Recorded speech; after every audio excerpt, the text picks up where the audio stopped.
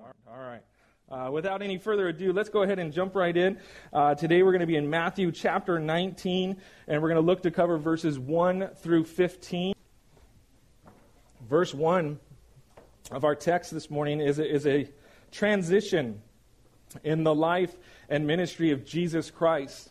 This will be the final departure from the land of Galilee before Jesus makes his way to Jerusalem and makes his triumphal entry there, and then is ultimately crucified there on the hill of Calvary.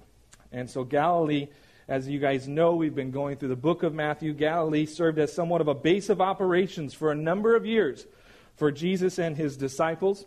While in Galilee, the Lord and his disciples experienced many great things and overcame some trials and difficulties as well.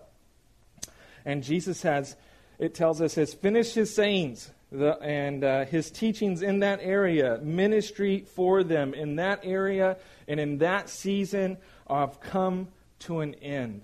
And now it was time to move on from there, to head towards Judea and ultimately Jerusalem, where Jesus will be tried and crucified upon the cross of Calvary. And so we begin our descent from Galilee down towards Jerusalem. I'm excited just to kind of think that the culmination, and we've been working our way through Matthew and getting to, not that it's not all good stuff, but just to the heart of God's sacrifice for us. And so, as we've noted before, the Lord was working upon a divine timeline, and it was time to move on. And we see here, as he and the disciples departed, we're told in verse 2 that great multitudes followed him. Okay, this, of course, was something that was becoming more and more common as well as Jesus' popularity spread. We are not told in these verses who was part of that great multitude, but as we continue to read through chapter 19, and as we've covered it already, we'll see that it included the disciples. Okay, it also included those who were in need of healing. It included the Pharisees were amongst this group. Some children were part of this group. Presumably, probably mom and dad were there with these children as well. And so a very mixed crowd. People that were excited about Jesus. People who needed the Jesus' healing touch upon their lives. And people who were really not so excited about Jesus. Consistently, the crowds would come out to him for both healings and to hear him teach. And this situation was no different. Verse 2 tells us that Jesus healed them that were there in the multitude. Mark's gospel also tells us in Mark chapter 10, verse 1, regarding this same account, that he taught them there as well. And some of what Jesus taught to the group is recorded for us in the following verses, and that we're going to be covering here this morning. These verses regarding divorce and marriage were something that he taught upon when he was asked. And so we're going to look into this and get into some of the details here. Verse 3, excuse me, it says, the Pharisees also came to him, testing him and saying to him, is it lawful for a man to divorce his wife for just any reason? Okay. As mentioned, the Pharisees, they were part of this great multitude there that day, and they were not there to listen to and follow the teachings of Jesus or to be healed, but rather they were there, as we're told, to come to test Jesus. Okay?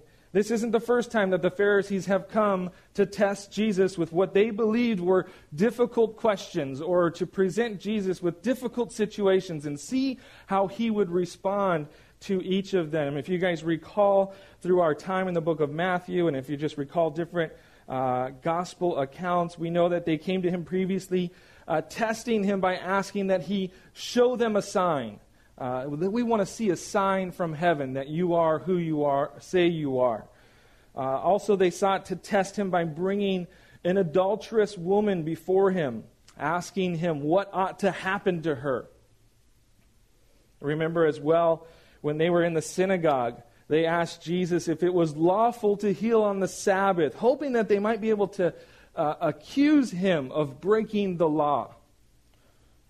They asked Jesus about fasting.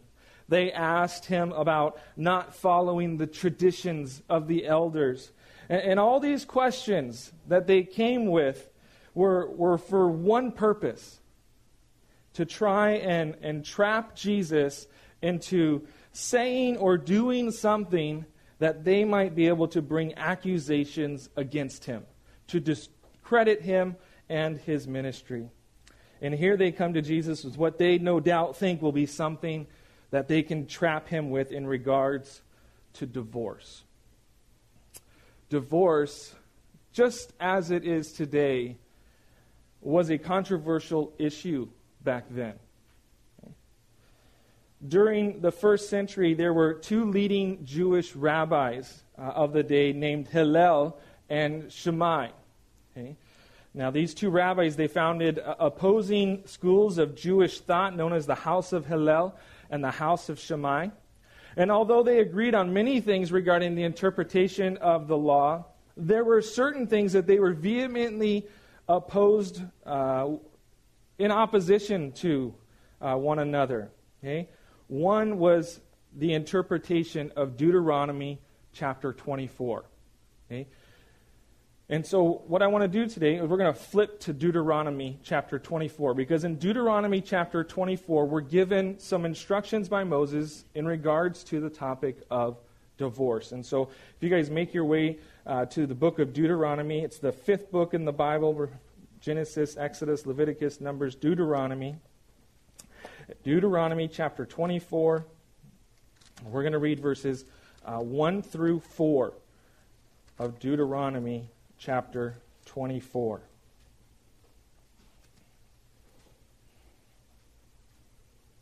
Let's read verses 1 through 4 and follow along here if you can. Deuteronomy 24 verse 1 says, this is Moses speaking. He says, when a man takes a wife and marries her, and it happens that she finds no favor in his eyes because he has found some uncleanness in her, and he writes her a certificate of divorce, puts it in her hand, and sends her out of his house, when she is departed from his house and goes and becomes another man's wife, if the latter husband detests her and writes her a certificate of divorce, puts it in her hand and sends her out of his house, or if the latter husband dies who took her as his wife, then her former husband who divorced her must not take her back to be his wife after she has been defiled. For that is an abomination before the Lord, and you shall not bring sin on the land which the Lord your God is giving you as an inheritance. Follow along? Did you guys get that? All right. Back, just looking at this now. Okay? Hopefully, as you were following along, you were able to discern and understand that the intention of Moses giving this command was not to encourage divorce. Okay? It was, moreover, very much so to hinder divorce. Okay? If you were to divorce a woman, it tells us that, and she went and married someone else, you would never be permitted to take her back. Okay? Even if she were divorced again, or if her new husband died, and she was legally unmarried, she was available, single, you would not be able to take her back. Okay? This made people hesitate before making a rash decision, knowing that once you divorced her, the chances of ever having her back were very slim. Okay? Also, Moses commanded that you had to get some special legal paperwork written up called a certificate of divorce. Okay? Finding a scribe to put together this legal paperwork would cost money to have them do this service for you, but it would also cost you time in trying to get all the proper paperwork, going to the person and doing those types of things. And so it was meant to be an obstacle, a hindrance to divorce. These commands that Moses gave, they were things that would make a husband perhaps think twice before hastily trying to just put his wife away, say, I don't want you anymore, and I'll just kind of get rid of you. Okay? Back in that day, it was believed that people could just put their wife out for whatever reason they wanted. I just, don't want her anymore. And they kind of based that upon, if you guys recall, all the way back into the book of Genesis, with Abraham and his wife Hagar, he just sends her packing one day and says, go ahead and just leave. And that was pretty much it. And so people felt like, oh, I can send my wife just on her way whenever I want. Okay? So these commandments by Moses, they were meant to be something to restrict divorce, restrict a husband from doing that. However, the people, they completely missed the meaning behind Moses' words. Okay, and instead of understanding the context of what he was saying, they keyed in on something entirely different. They looked at verse 1 of Deuteronomy chapter 24, and they believed that Moses was speaking about details regarding allowances for divorce. Okay? Moses wasn't speaking about allowances for divorce in this section, okay, of Deuteronomy 24. Okay? He was speaking about laws that were put in place to make people think twice about getting a divorce, laws that were meant to protect the wife. And so when Moses said, if a husband finds no favor in his wife because of some uncleanness, the rabbis set to understand and define what that word uncleanness meant, thinking that Moses was identifying grounds for divorce, where you can legally, you're free to do it if there's uncleanness. Okay. Hillel. Remember, we have these two leading schools of thought. Hillel's school of thought, he was very loose with his interpretation of what uncleanness meant. He interpreted to mean anything that was shameful towards the husband. And so if the husband ever felt ashamed of his wife, he could then give her a certificate of divorce and put her away. If his wife spoke ill of him in front of others, Hillel interpreted, that would be grounds for divorce. Okay? If his wife's cooking was something that he was ashamed of, he could get a divorce. Okay? Even if the husband found someone else to be more attractive than his wife, and then caused him to feel ashamed to be married to her, he could then give her a certificate of divorce and legally divorce her.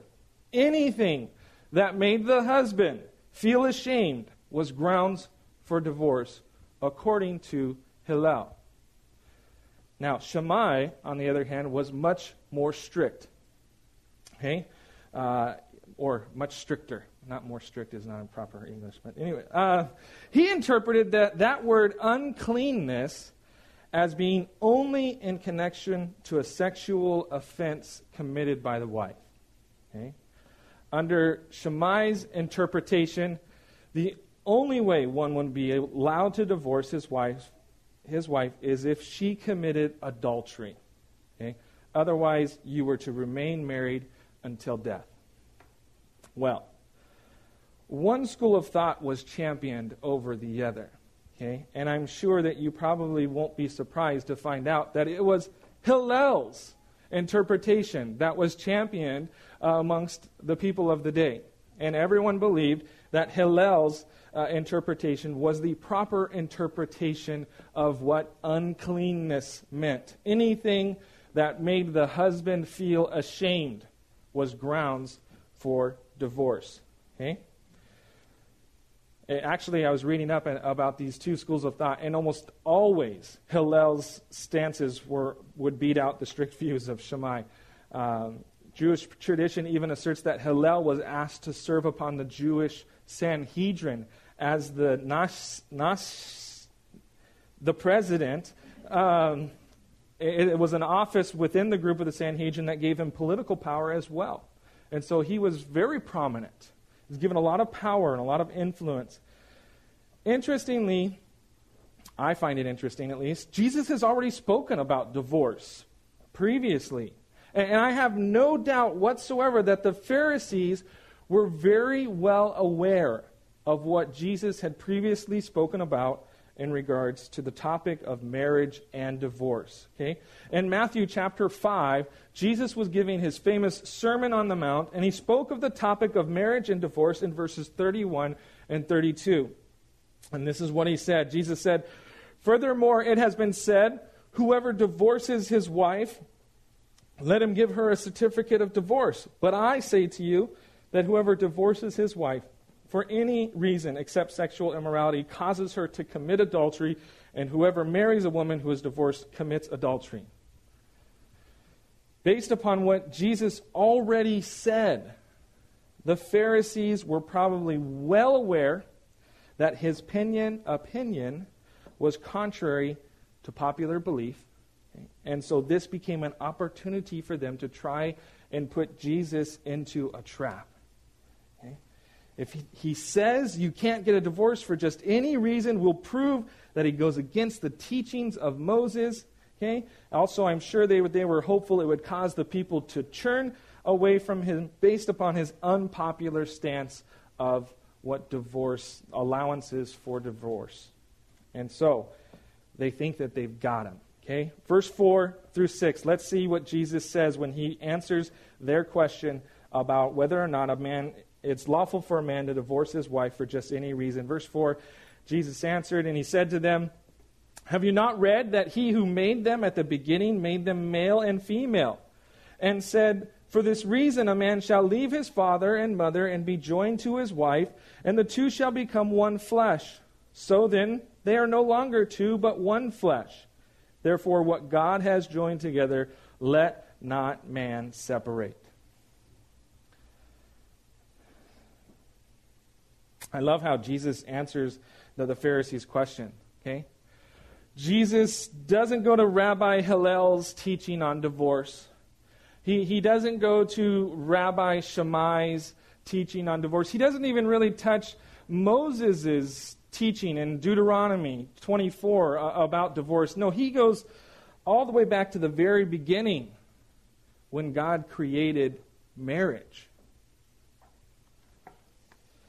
Jesus takes things all the way back to the Garden of Eden when God established the marriage covenant, and he points back to its original purpose.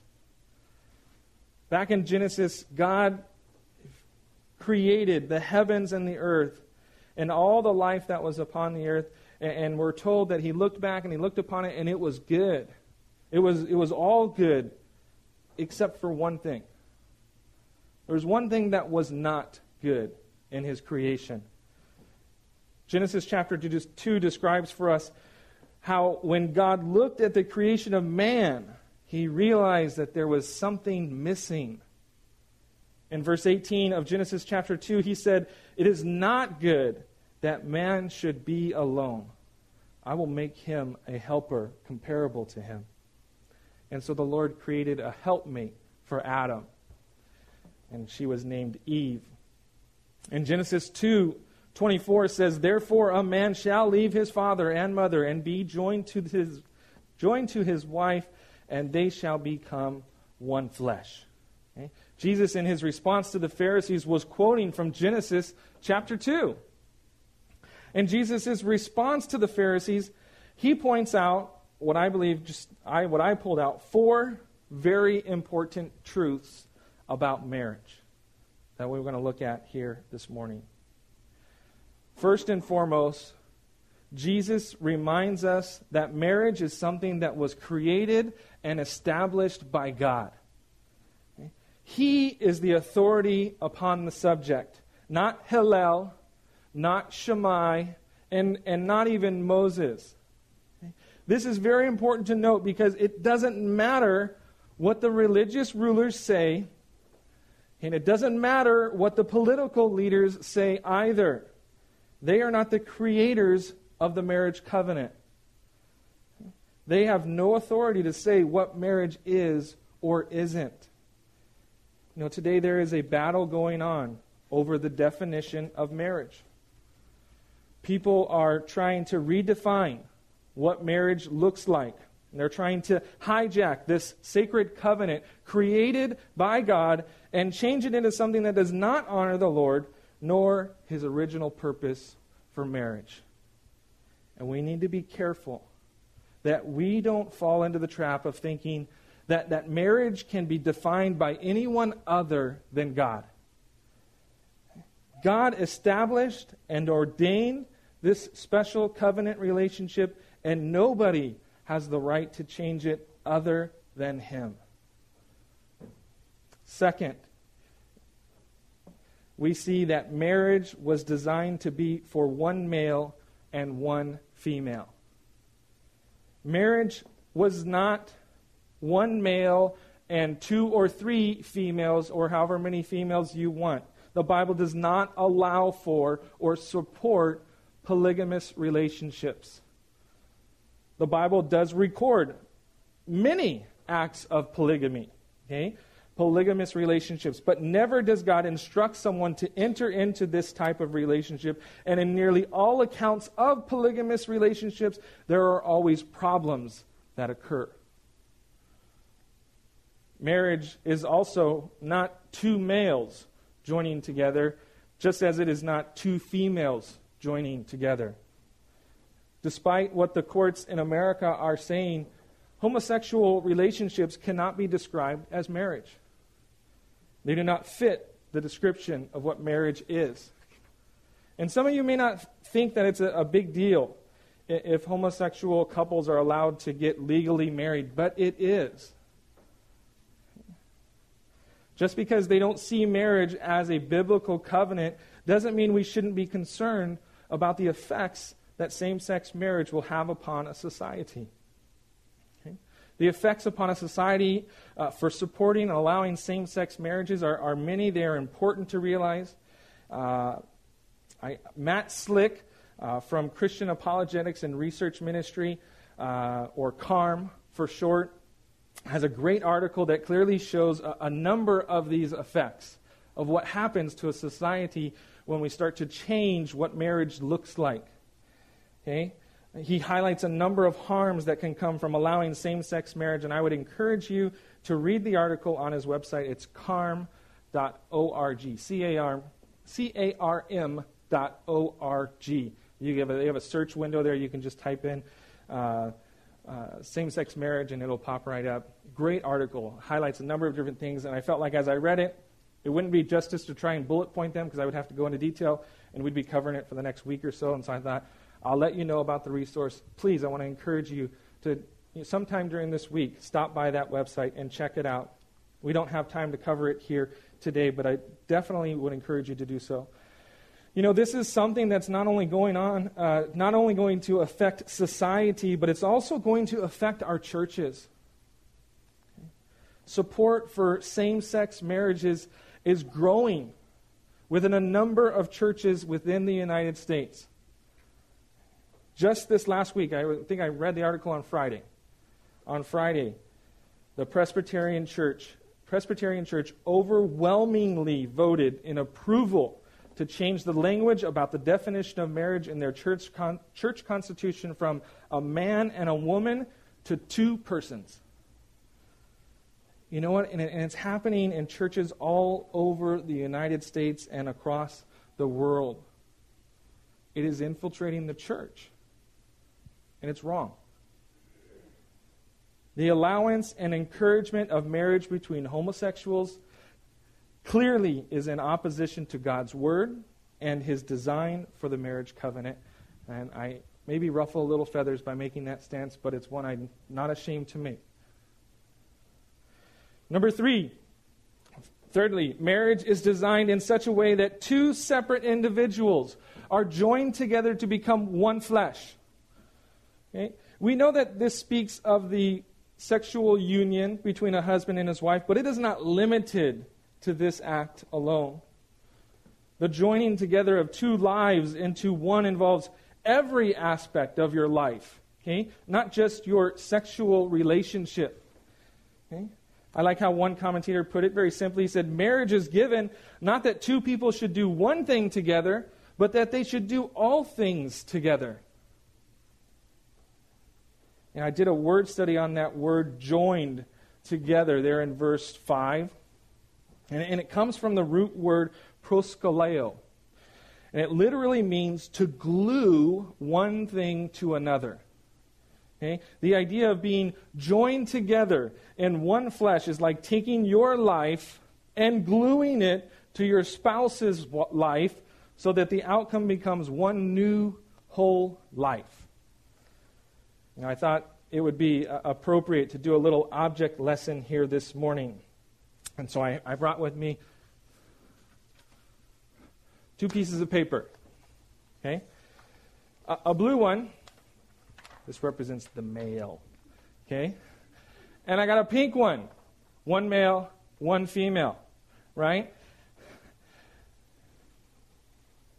Should this male meet this female one day and ultimately decide, after much prayer and counseling, you youth kids over there, okay, and, many years, perhaps, and parents' approval, if they were to decide one day that they wanted to be joined together in marriage, okay, that they were to be wed, that we could easily portray what that union would look like simply by gluing these two pieces of paper together. Take some glue, okay? I'm going to pretend like I'm doing this, okay? Because I've already taken the liberty of doing this beforehand. It was a prearranged marriage. Okay? We now have one new piece of paper. They're still distinctly male and female. Okay?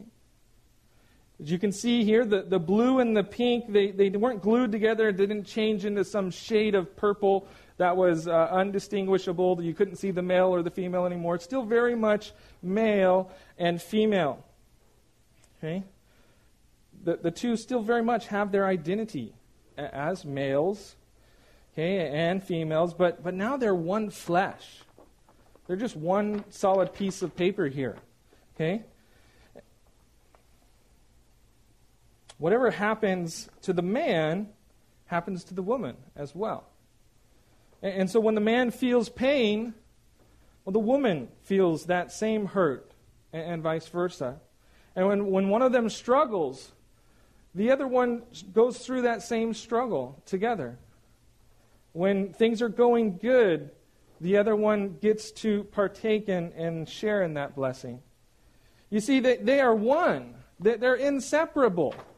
Whatever happens to one, whatever experiences they may go through it together. They experience the same triumphs. They experience the same failures and the same difficulties and trials in life. Whoever said marriage was 50-50 had no idea what marriage was really about. Marriage is a complete 100% giving of yourself to be joined together in one flesh. You give everything, and your spouse gives everything, and you become one flesh. Fourth and finally, Jesus pointed out that marriage is meant to be a lifelong union. As he indicated by saying, therefore, what God has joined together, let not man separate. Marriage is meant to be a lifelong decision based upon a commitment to the Lord and to one another. That's why in the traditional marriage ceremony, we make vows that say, for better or for worse, for richer or for poorer, in sickness and in health. Okay? We vow to commit to one another no matter what circumstances come our way. And we usually conclude our vows with, until death do us part. Divorce was never part of God's plan for marriage. That same Greek word for separate there in verse 6, it's also used in 1 Corinthians chapter 7, verse 10. When Paul addresses the issue of divorce amongst believers, Paul said, now to the married I command, yet not I, but the Lord, a wife is not to depart from her husband. The word depart in 1 Corinthians 7:10, it's the same word separate in verse 6 of Matthew 19 of our text. Okay, and it clearly is attached to the idea of divorce, as Paul is speaking upon that very topic in 1 Corinthians 7. There is a reason God never had divorce as part of his original plan. The reason can be easily demonstrated actually going back to our paper once again. Okay? If we try to separate this couple that has been joined together in marriage, look at what happens. I'm going to try and do it. We'll see if I can get a corner I glued it really well, I think.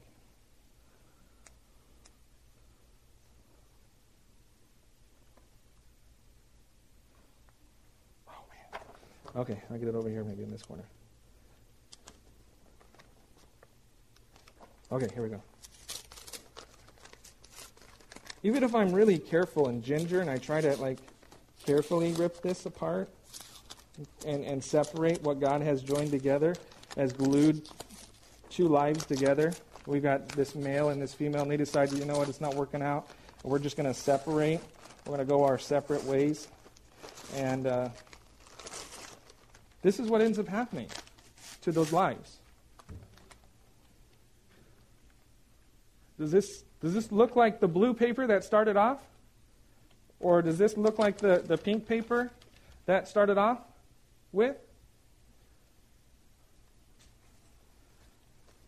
It's all shredded up. It gets torn and ripped up, and that's what happens to a life that goes through a divorce. It gets all messed up. Okay? You never get your life back the way that it was before. You can't just say, I'm going to just reset and start over. It's not how it works. Now, thanks to the Lord, a life can be put back together, and there is still hope for someone that has been divorced to still live a life of blessing in the Lord. But it's not easy. And that is why the Lord never intended for couples joined together in marriage to ever be separated. Let's continue, verse 7. They said to him, "Why then did Moses command to give a certificate of divorce and to put her away?" The Pharisees, they think they're so sneaky. They think that they've trap has been set, that Jesus took the bait, and now they have him. Because Jesus indicated that husband and wife should not be separated, the Pharisees believe they've got Jesus right where they want him. Okay? They bring up the scriptures that speak about the certificate of divorce mentioned by Moses in Deuteronomy chapter 24, which we already looked at earlier in our study.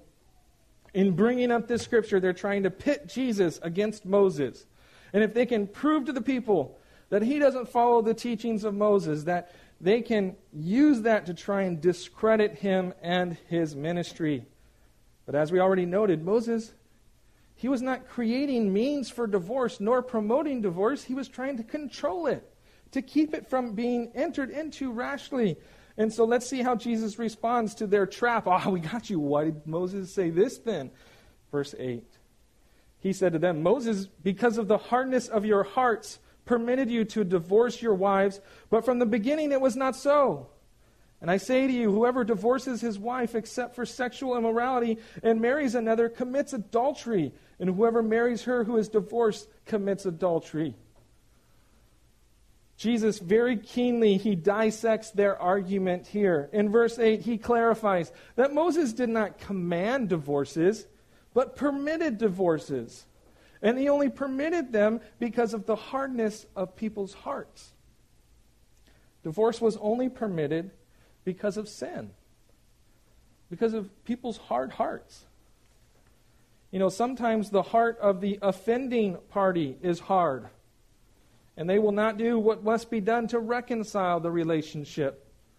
And sometimes the heart of the offended party is hard, and they refuse to reconcile and get past the offense, even when there is remorse and repentance. Oftentimes, the hardness of heart is on both sides.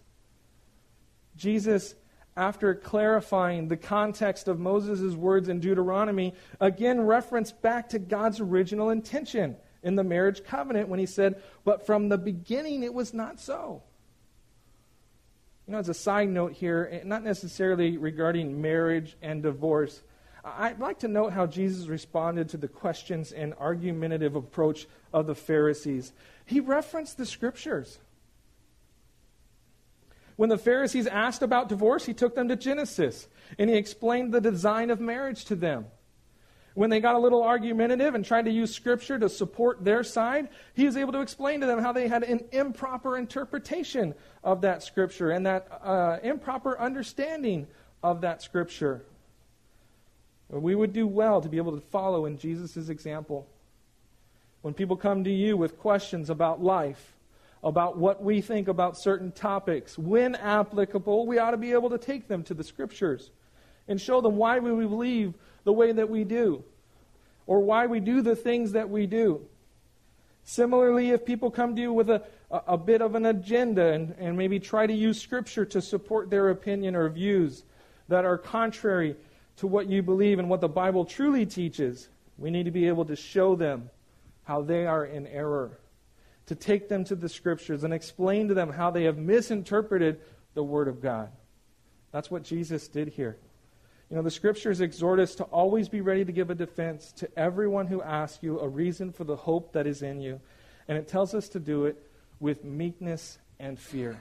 1 Peter chapter 3, verse 15. Jesus exemplified this for us in this situation. Jesus, he continued his address towards the Pharisees, and he echoed the words he previously shared from his Sermon on the Mount in verse 9. Now, we're going to look at verse 9 and try and bring some understanding to what Jesus is saying. But before we do that, I want to warn us all about not to look at verse 9 like the Pharisees and rabbis looked at Deuteronomy chapter 24, verse 1. Remember, they looked at Moses' words about divorce and came to the conclusion that he was trying to explain to them the many different ways that you can get a divorce. They even went as far as to suggest that divorce was commanded by Moses based upon Deuteronomy 24:1. And so when we look at verse 9, let's not do so with the same intent or the same desire. We want to look at verse 9 and try and figure out all the various ways that we can legally seek out a divorce. And we don't want to look at verse 9 and conclude that Jesus was commanding divorce either, because he wasn't. Okay? Just like in Deuteronomy 24:1, where the interpretation of the word uncleanness was in debate, so too the interpretation of sexual immorality is in debate today. The word in the Greek is porneia. It's where we get English words like pornography. Porneia has been interpreted a couple different ways. Some hold the view that Jesus was speaking specifically about an adulterous relationship where a married person is united as one flesh with someone other than their spouse, and that the only means for someone to legally be divorced was if someone had this type of an adulterous affair with another person. Some hold to the view that porneia encompasses a broader spectrum than just an adulterous relationship, that it involves any type of illicit sexual act that is performed. Okay? This would include adultery, but also inappropriate sexual acts that do not involve biblical oneness. And so, I won't give examples, but not the whole thing, but other things. Okay, if we can understand, you guys are adults, you understand. Okay? While still others, they hold to the view that the term has an even broader range. Okay? And not only includes adultery and other illicit sexual activities, but it also includes sins of the heart and mind. Jesus said, "For from within, out of the heart of men, proceed evil thoughts, adulteries, fornications," that word porneia, in Mark 7:21. And he said, "Whoever looks at a woman to lust for her, he has already committed adultery with her in his heart." Matthew 5:28. And so based upon these verses, some hold that a person can be guilty of sexual immorality even without acts involving other people, but can do so through their eyes and through their mind and through their heart, that they can commit sexual immorality, porneia. Which interpretation is correct? It's debatable. Okay? I present the three to you. I believe that sexual immorality, the word porneia, involves a broad spectrum of sexual sin. And if I were to align myself with one of these three interpretations, I would say that the third interpretation is the one that most accurately describes the meaning of the word porneia. That it can involve not only sexual acts that were done physically, okay, but also things that can be done in the mind and in the heart and with our eyes, that is porneia. But as I said, the purpose of looking at this verse is not so that we can find all sorts of excuses to get a divorce. It's like, all right, I can get a divorce now because my spouse did this or did that. That's not the purpose of verse 9. That's not what he's talking about. And so we don't want to jump to that conclusion. Jesus was not trying to give us a whole bunch of ways out of marriage when he spoke the words he spoke in verse 9. Also, I want to note that just because someone may commit sexual immorality, it does not mean that you should get a divorce. Jesus is not commanding divorce in cases of sexual immorality. He is simply permitting it. Just as Moses was not commanding divorce, but permitting it. And I would encourage any married couple that has fallen into sexual immorality to try and be reconciled together before ever considering divorce as an option. God can restore broken relationships. I've seen him do it. I've seen him restore broken marriages. When sexual immorality, even the most strictest adherence of what we say, it's only this. I've seen that happen, and I've seen God restore those types of marriages. When there is a soft heart and a repentant heart, God can do great things. And so I would never encourage divorce. But we're given a permission to divorce. It's permitted. It's not encouraged, okay, but it is permitted. The rest of verse 9, it deals with remarriage of the improperly divorced person. Okay, basically what Jesus is saying in the rest of verse 9 is that someone really isn't divorced in the eyes of the Lord if they divorce for any other reason than sexual immorality. Because they are still technically married in the eyes of the Lord, if they were to be joined together with anyone else, they would be committing adultery. Adultery meaning partaking in intercourse outside of marriage. And so if you've improperly been divorced, you haven't been divorced in God's sight. And so if you go and have another relationship with someone else, even though you think you're divorced, God says, no, you're not. And you're committing adultery by having that relationship there. At this time, do I stop here and try and go into all the different, well, what if this situation, and what if that situation, and what if, this happens and that happens? Can we remarry then? And what if...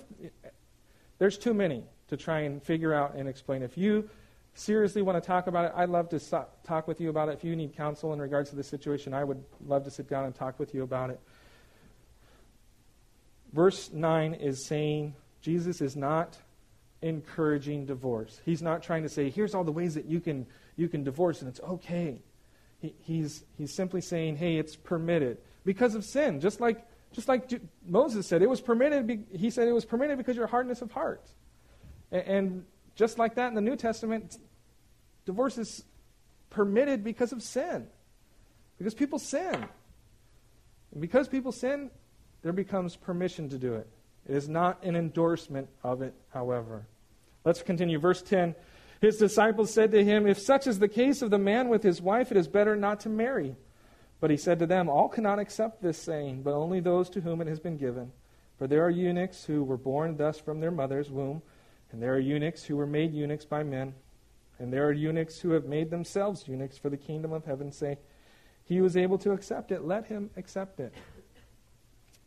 The disciples, after hearing Jesus speak about the design of marriage being a lifelong commitment, and clearly showing that the popular opinion of the day was wrong, okay, and that you can't divorce your wife just because you were ashamed of her, they came to Jesus and they concluded that it was probably better not to marry at all.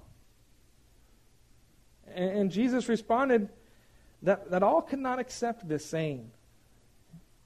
That it is better not to marry. That's a difficult saying to accept. Okay? And it should only be accepted, Jesus said, by those to whom it's been given. Jesus is speaking about celibacy.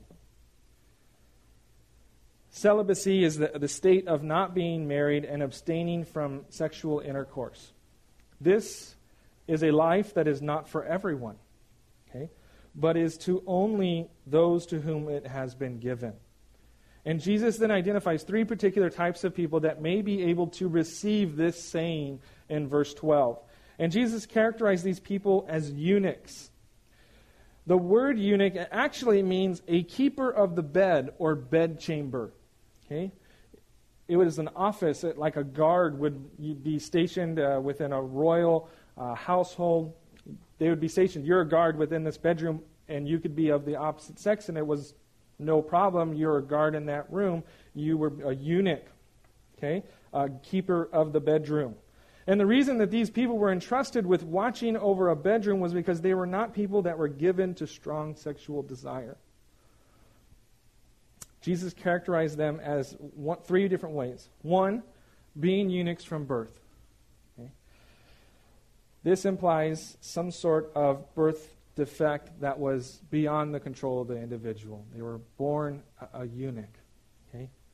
Others were made eunuchs by men, okay, indicating that they were castrated. That's the technical word.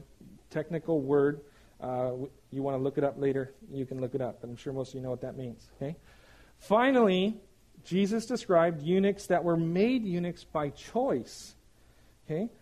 For the kingdom of heaven's sake. Now, this does not imply castration, okay? But simply the idea of a life of celibacy.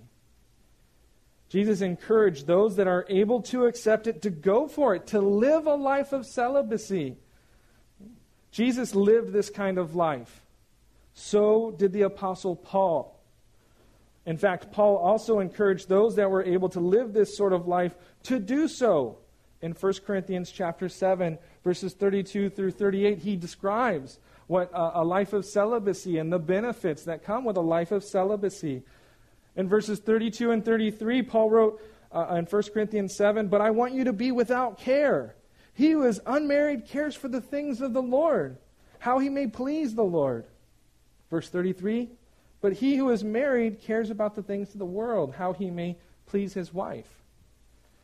You see, married couples, they have a bond, and they've been glued together to their spouse, and they must care for one another. An unmarried person does not have the same care, and he can come and go as the Lord directs them. They're able to freely devote themselves fully to the Lord. The Lord says, "Hey, I want you to go over here. I'm there. I want you to go here. I'm there. Hey, I don't have to worry about my wife or my children and taking care of them because I don't have that responsibility." And so in this manner, Paul believes it's better not to marry so that you can live fully unto the Lord. But he also states in 1 Corinthians 7 that if you try this route but find that you're starting to have feelings towards others, then to go ahead and get married. There's nothing wrong. He says there's nothing wrong with that. Okay? If you say, I want to live that type of life for the Lord, and I think the Lord's given this to me, and then you realize the Lord has not given this to me. He says, go ahead and get married. There's nothing wrong with that. Go ahead and get married. You know, the calling and the life of celibacy, I believe, is a rare and beautiful calling of the Lord, and one to be cherished if the Lord has given that to you. The Lord has not given that to me, obviously. Okay, I have a wife and kids, but it's a beautiful thing. It's not to be something to be looked down upon, or you think, oh, what's wrong with them? They're not married. You know, that's wrong.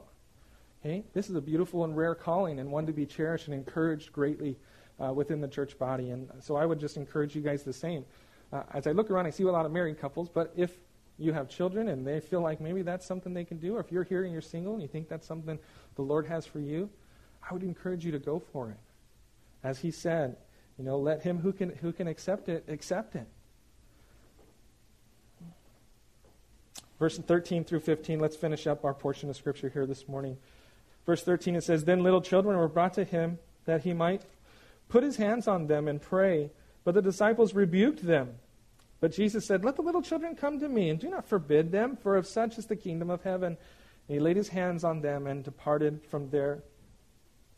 I find it so interesting how the disciples so quickly can forget.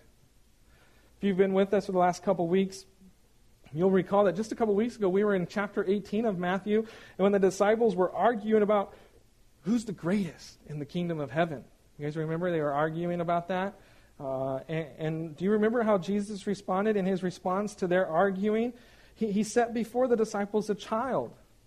And he proclaimed in verse 3, "Assuredly I say to you, unless you are converted and become as little children, you'll be by no means enter the kingdom of heaven." And in verse 5 he said, "Whoever receives one little child like this in my name receives me." Jesus encouraged the disciples to become childlike and to receive the little children. And yet here we read of them rebuking the children.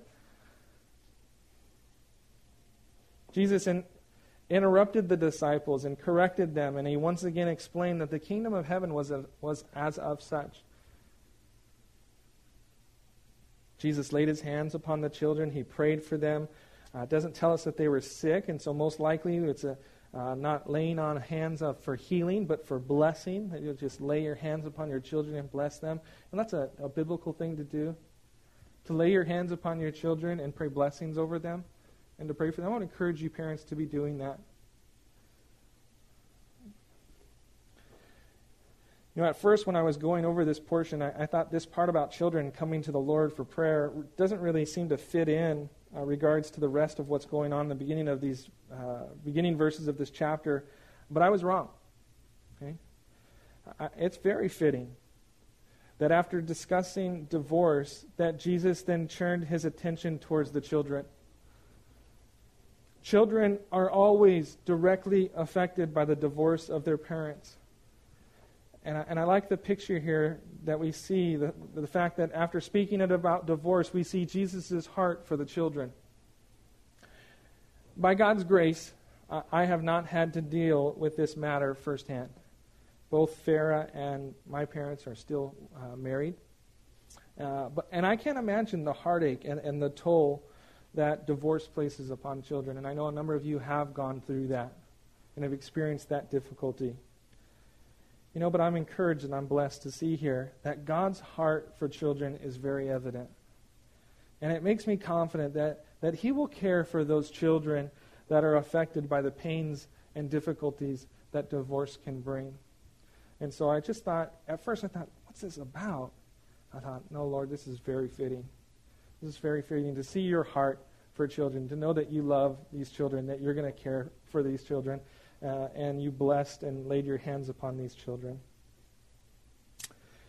Well, today we looked at a touchy subject.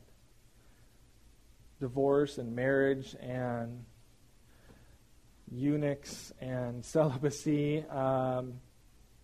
We looked at the 4 truths about marriage that Jesus pointed out, that it was God established and ordained by God, and he alone has the right to say what it is or what it isn't.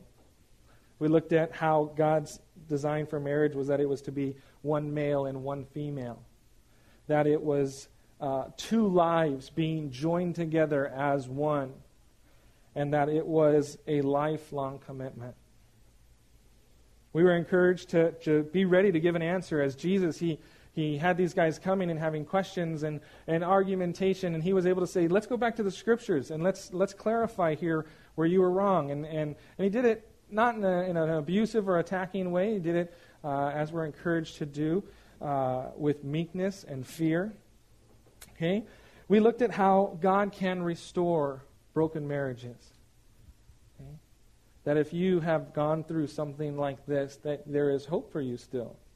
That God can restore, and God can take something that looks like this, and by his grace, make it into something that is usable again and can be blessed again only by his grace.